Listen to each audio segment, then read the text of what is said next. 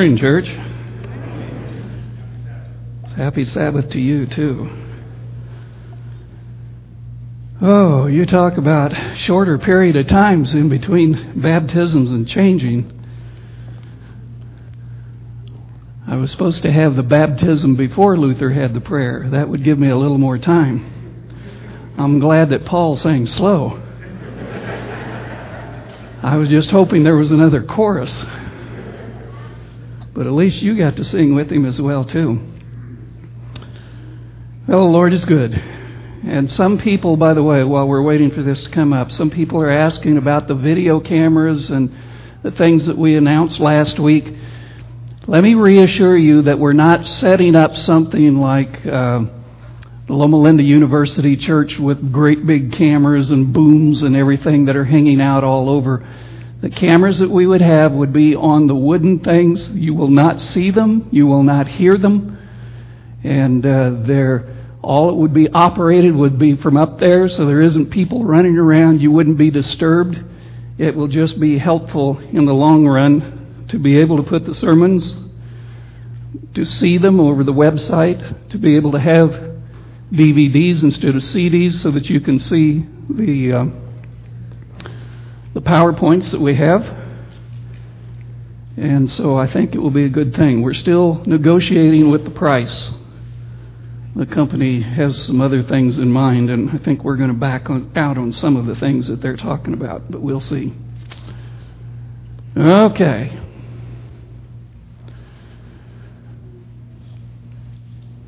We're also, by the way, we're trying to do a couple other things, is to get some listening devices for our Hispanic members who are having problems understanding English and don't want to miss out on the sermon, and we're looking for interpreters. If you know of an interpreter that would be willing to come and to participate, you need to talk to me as well, too. There's a theologian by the name of William Barclay. He was kind of different than most theologians. Most time when you read the writings of a theologian, it is so technical you can't hardly understand what they're saying.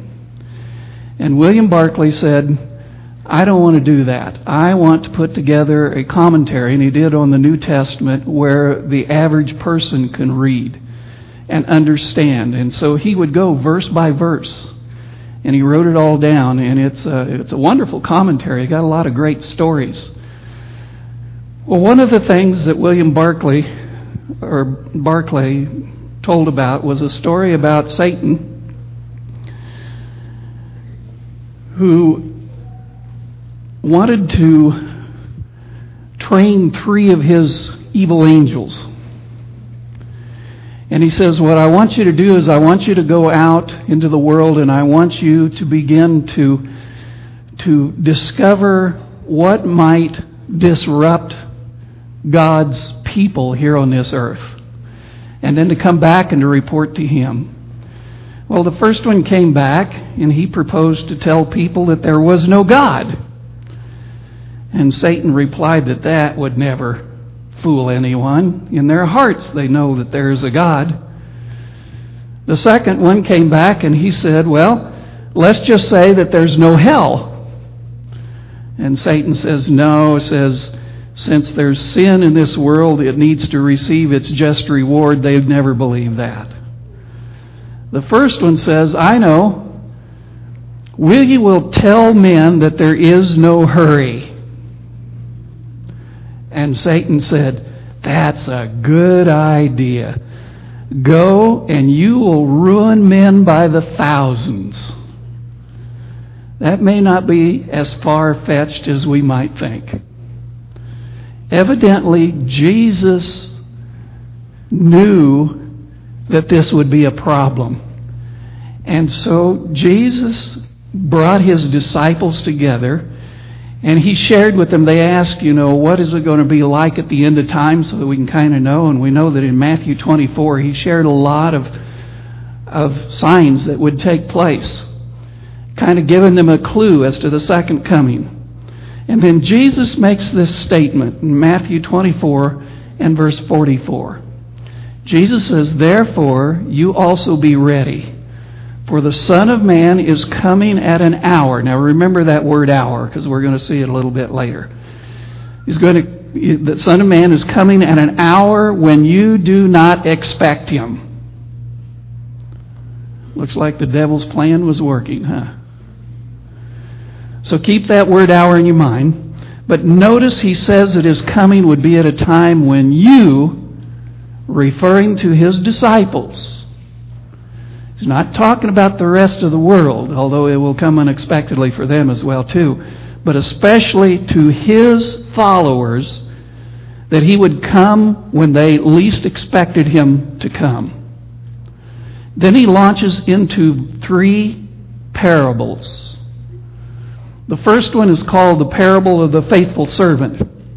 And if you remember the story, the master is going on a trip, and he leaves his servant to rule over his household. And not only he has access to the money, but he's also told that he's supposed to supply the food for the rest of the household. Jesus says that if he's a good servant, he will be rewarded, but if he's not, he will be cut off from the household. But look at the reason why this servant would be cut off. Matthew 24 and verse 48. But if that evil servant says in his heart, my master is what? Delaying his coming. If my master is delaying his coming, he's going to goof off. His reason, he's going to beat his fellow servants, and he's going to eat and drink with the drunkards, is what Jesus said, because the reason is my master is delayed in coming, and so I can get away with it. Then Jesus goes to the next parable, the parable of the 10 virgins. Remember, 5 of them had oil, 5 of them did not. They were waiting for the bridegroom to come.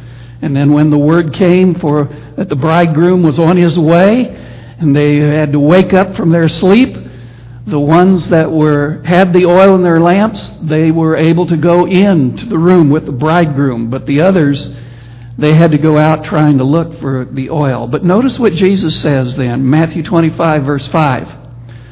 But while the bridegroom was delayed, they all slumbered. There's that delay again. The bridegroom represents whom? Jesus, okay? And a woman in Bible prophecy often represents the church, okay? So here we have churches, and the churches are there, and some have the oil. What does the oil represent? Holy Spirit. Some had the Holy Spirit, and some did not. So, for some reason or other, Jesus, the bridegroom, is delayed, and his churches are spiritually sleeping until it's time to wake up.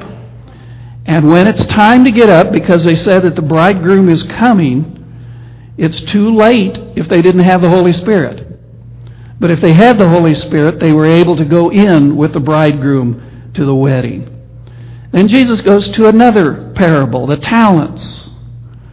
Remember, the master is going to go on a long trip, and he has some money, and he calls in his servants, and he gives each servant amount of money, and they are expected to use that money for good, so that when he come back, he wanted to hold them accountable for what they were doing.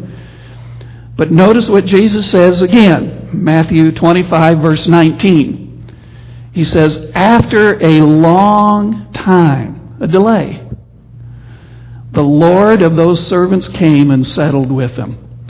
After a long time. Jesus is trying to tell his disciples that his coming will appear to his church as a delay. For some reason or other, we're going to kind of go to sleep, and we're going to kind of keep it out of our mind. We know that he's coming, but who knows when.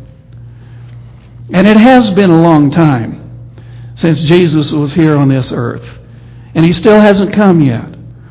So what are we supposed to do? Let's go back now to the words of Jesus, back to Matthew 24, verses 42 and 43.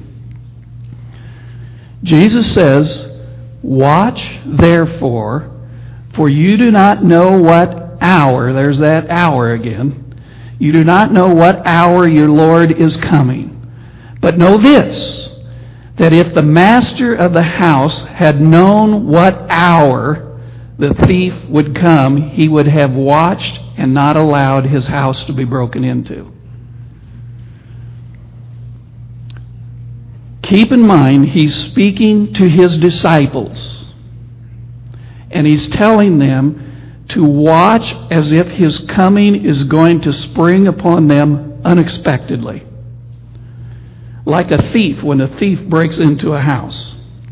Now, if you watched the news this last week, you saw this lady who was just getting ready to go to bed. She had her computer on and she was doing some emailing, and all of a sudden a burglar broke into her house, came into her bedroom, held a gun to her head, and for about an hour he made her go from room to room to show him all of her valuables, and then he took them. And then he took her back into the bedroom under gunpoint, put her back on the bed, and tied her hands to the bed. And then he went out, after a while, he went out to the garage and stole her car. Just wasn't her day. Now she's trying to figure out, what am I going to do? She said her adrenaline was pumping by that time, because she certainly wasn't expecting this. And she didn't know what to do. She tried to yell and she tried to scream for passerbys to go get help, and no one heard her. So she noticed that the computer was still on, and she took her feet and somehow was able to pull the bedspread that the computer was laying on and pull it up a little closer to her. And then she actually used her toes and pulled out one of the cords, and in her toes she began to type an email message to her boyfriend that she was in trouble and she needed help. Now, at one point, she had to press Control, Alt, Delete with her toes. She says that wasn't easy. It took her about 20 minutes to figure that out. But she was able to do it. And then she was able to get the message sent to her boyfriend and to tell him that there was a burglar and that called the police and that she needed help. And he was able to come and to help her, and the police were able to come. If she had known an intruder was going to break into her house that night, things would have been totally different. She would have been prepared to do something about it. She would have called the police ahead of time. They would have been there waiting. And that's exactly what Jesus is trying to tell his disciples. He says, prepare for the event because it's going to come and you don't know exactly when it will be. Well, some of you might say, well, that's no big deal. I know Jesus is coming soon, unexpectedly. But Jesus is referring to those who will be lost, not me. But with the parable of the 10 virgins and his warning to his disciples, he's talking to you and me. Look what the scriptures tell us. Revelation 16, verse 15. Behold, I'm coming as a thief. Blessed is he who watches and keeps his garments, lest he walk naked and they see his shame. Who's speaking? Do you know? If you have a red letter edition of the Bible, it's in red, which is the words of Jesus. What are the garments that he's talking about? The robe of righteousness. Jesus is warning the church that he's going to come as a thief, and you have to be prepared with the robe of Jesus' righteousness. And in the 10 virgins, you have to be prepared by having the Holy Spirit. 1 Thessalonians chapter 5 and verse 2. For you yourselves know perfectly that the day of the Lord so comes as a thief in the night. Paul is writing to church members, not non-church members. We know it's going to happen, and yet Jesus says that the church is going to be caught off guard. 2 Peter 3 verse 9. The Lord is not slack concerning His promise, and some count slackness, but is long-suffering towards us, not willing that any should perish, but that all should come to repentance. There's that word repentance that we talked about last week. Notice the Lord doesn't want any human being to perish. So let's keep reading. 2 Peter 3, verses 10 through 12. But the day of the Lord, when it talks about the day of the Lord, what are we talking about? Second coming. Okay, the second coming will come as a thief in the night, in which the heavens will pass away with a great noise, and the elements will melt with fervent heat. Both the earth and the works that are in it will be burned up. Therefore, since all those things will be dissolved, what manner of persons ought you to be in holy conduct and godliness, looking for and hastening the coming of the day of God? I want you to notice a couple of things about this passage. First, the second coming of Jesus will come unexpectedly like a thief. That's what He's been saying all along. He's talking to the church. We are to be looking for this unexpected event and display holy conduct and godliness. In other words, we are to reflect the character of Jesus in our lives. Well, I've had people say, okay, I'll change, but I'm not ready yet. I still have time. Jesus hasn't come. I'll get ready when He gets closer to that time. That's what the 10 foolish virgins were thinking. What time are you talking about? We don't know the day or the hour of Jesus' return. And it will surprise us when it does happen. How can you tell if it will be in 10 years, in 10 months, or in 10 minutes? Let's go back to the book of Revelation, which is written for the people, especially church members, right before the second coming of Jesus. Revelation chapter 3 and verse 3. Remember, therefore, how you have received and heard. Hold fast and repent. Therefore, if you will not watch, I will come upon you as a thief, and you will not know what hour I will come upon you. Jesus is telling the church over and over and over again that something's going to happen unexpectedly, and it's going to shock us, and we have to be ready, expecting that that's going to take place, but we'll be ready before it happens. We don't know the hour He will come upon us. So why does He keep using this term hour, like He's using thief, thief, thief? Why did Jesus tell us in Matthew 24, verse 36, that we will not know the day or the hour? It would just make sense that He would say we would not know the day. If we don't know the day, we certainly wouldn't know what hour. Why does He keep putting in this hour? What is important about it? Is there anything in the Bible that is significant concerning the second coming that refers to an hour? What does it say in the book of Revelation? In chapter 18, it talks about Babylon, a false political religious organization that at the end of time will have an influence on the entire world. Now here's what it says, Revelation 18 verse 10. Alas, alas, that great city Babylon, that mighty city, for in 1 hour your judgment has come. In 1 hour her judgment has come. Let's take a look at Revelation 18 verse 17. For in 1 hour such great riches came to nothing. Economic disaster in 1 hour. Let's continue on. Revelation 18 verse 19. Alas, alas, that great city in which all who had ships on the sea became rich by her wealth. For in 1 hour she is made desolate.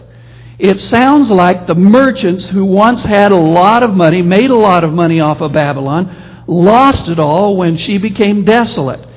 Some will say, you'll hear them, they'll say, well, an hour. That's about 15 days. When you use 1 day for a year and you divide that up, it comes out to 15 days. Others say, no, it's a literal 60-minute period of time. I'm not going to speculate one way or the other an amount of time, But to me, the Lord is saying that something very significant is going to happen in a very short period of time, unexpectedly, fast, so fast that the entire world will be taking notice, and they're going to be questioning and saying, what's happening?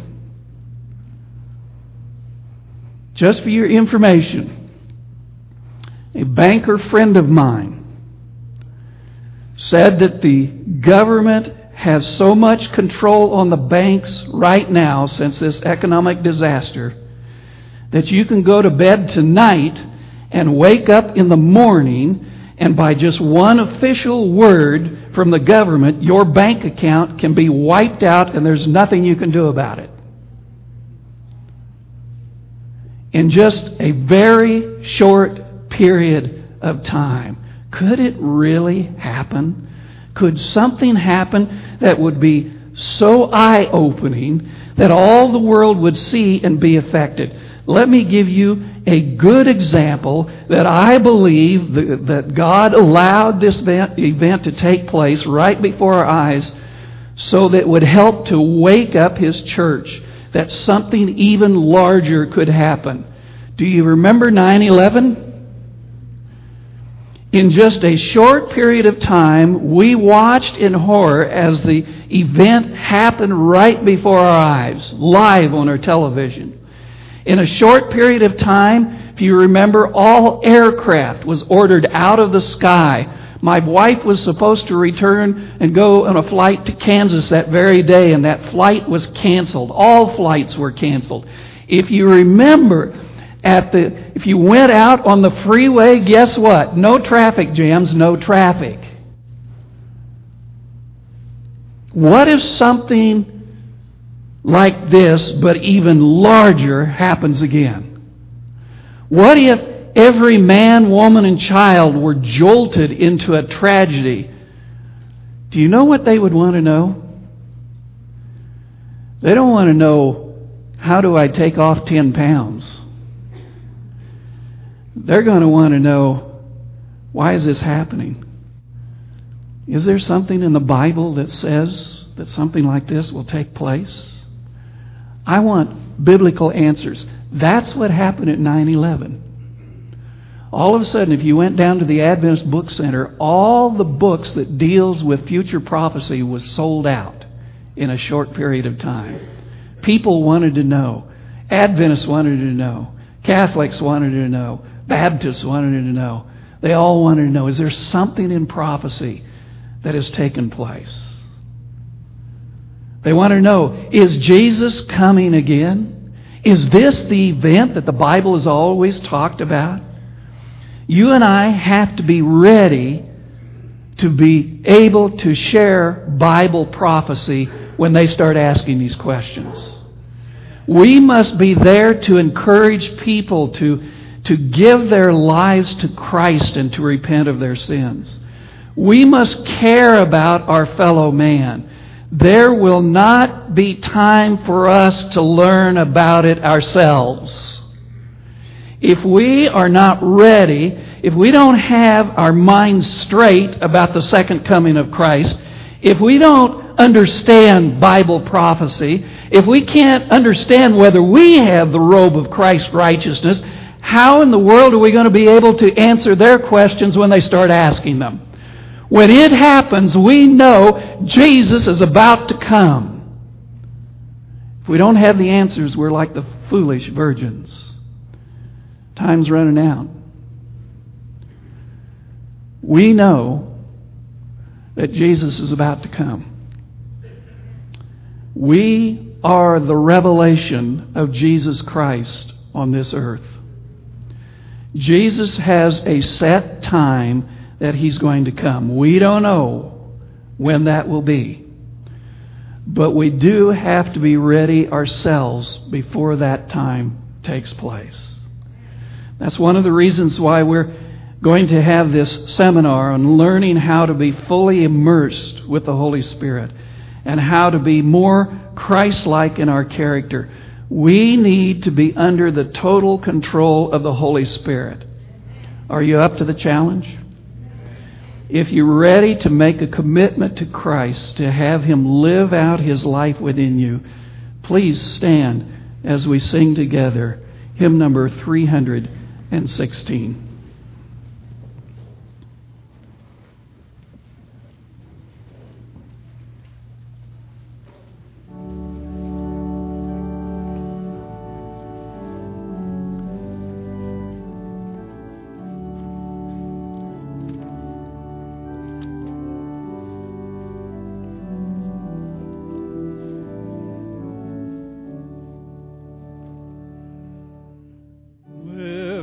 Thy life within me, O Jesus, King of kings.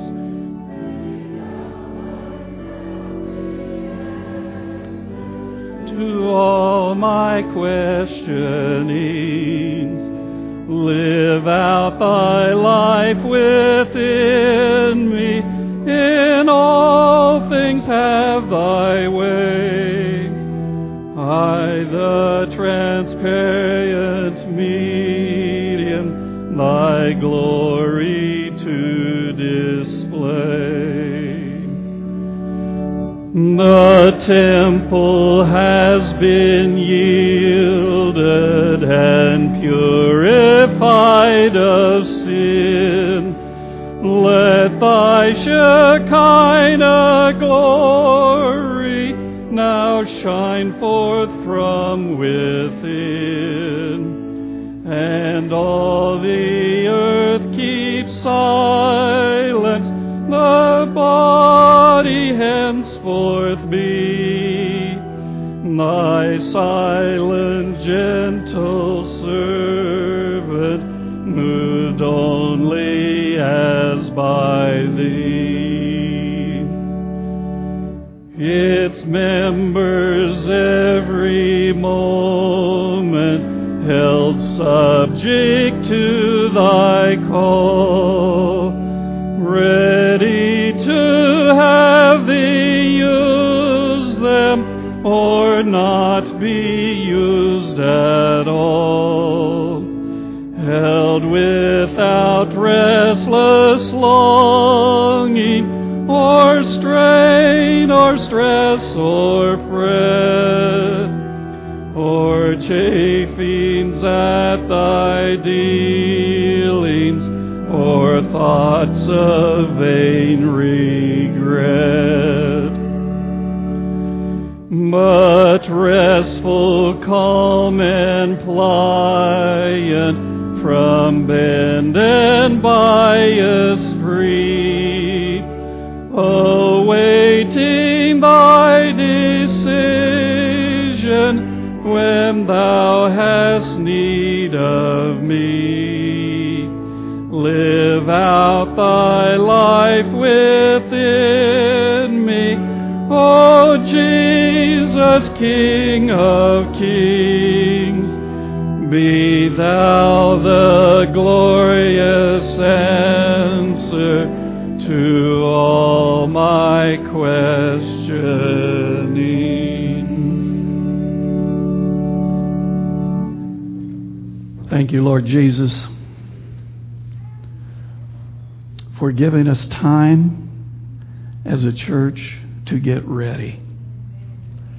But we need the power of your Holy Spirit, the grace of our Father, the willpower of Jesus Christ to be able to carry out through these last days. For we ask it in His name. Amen.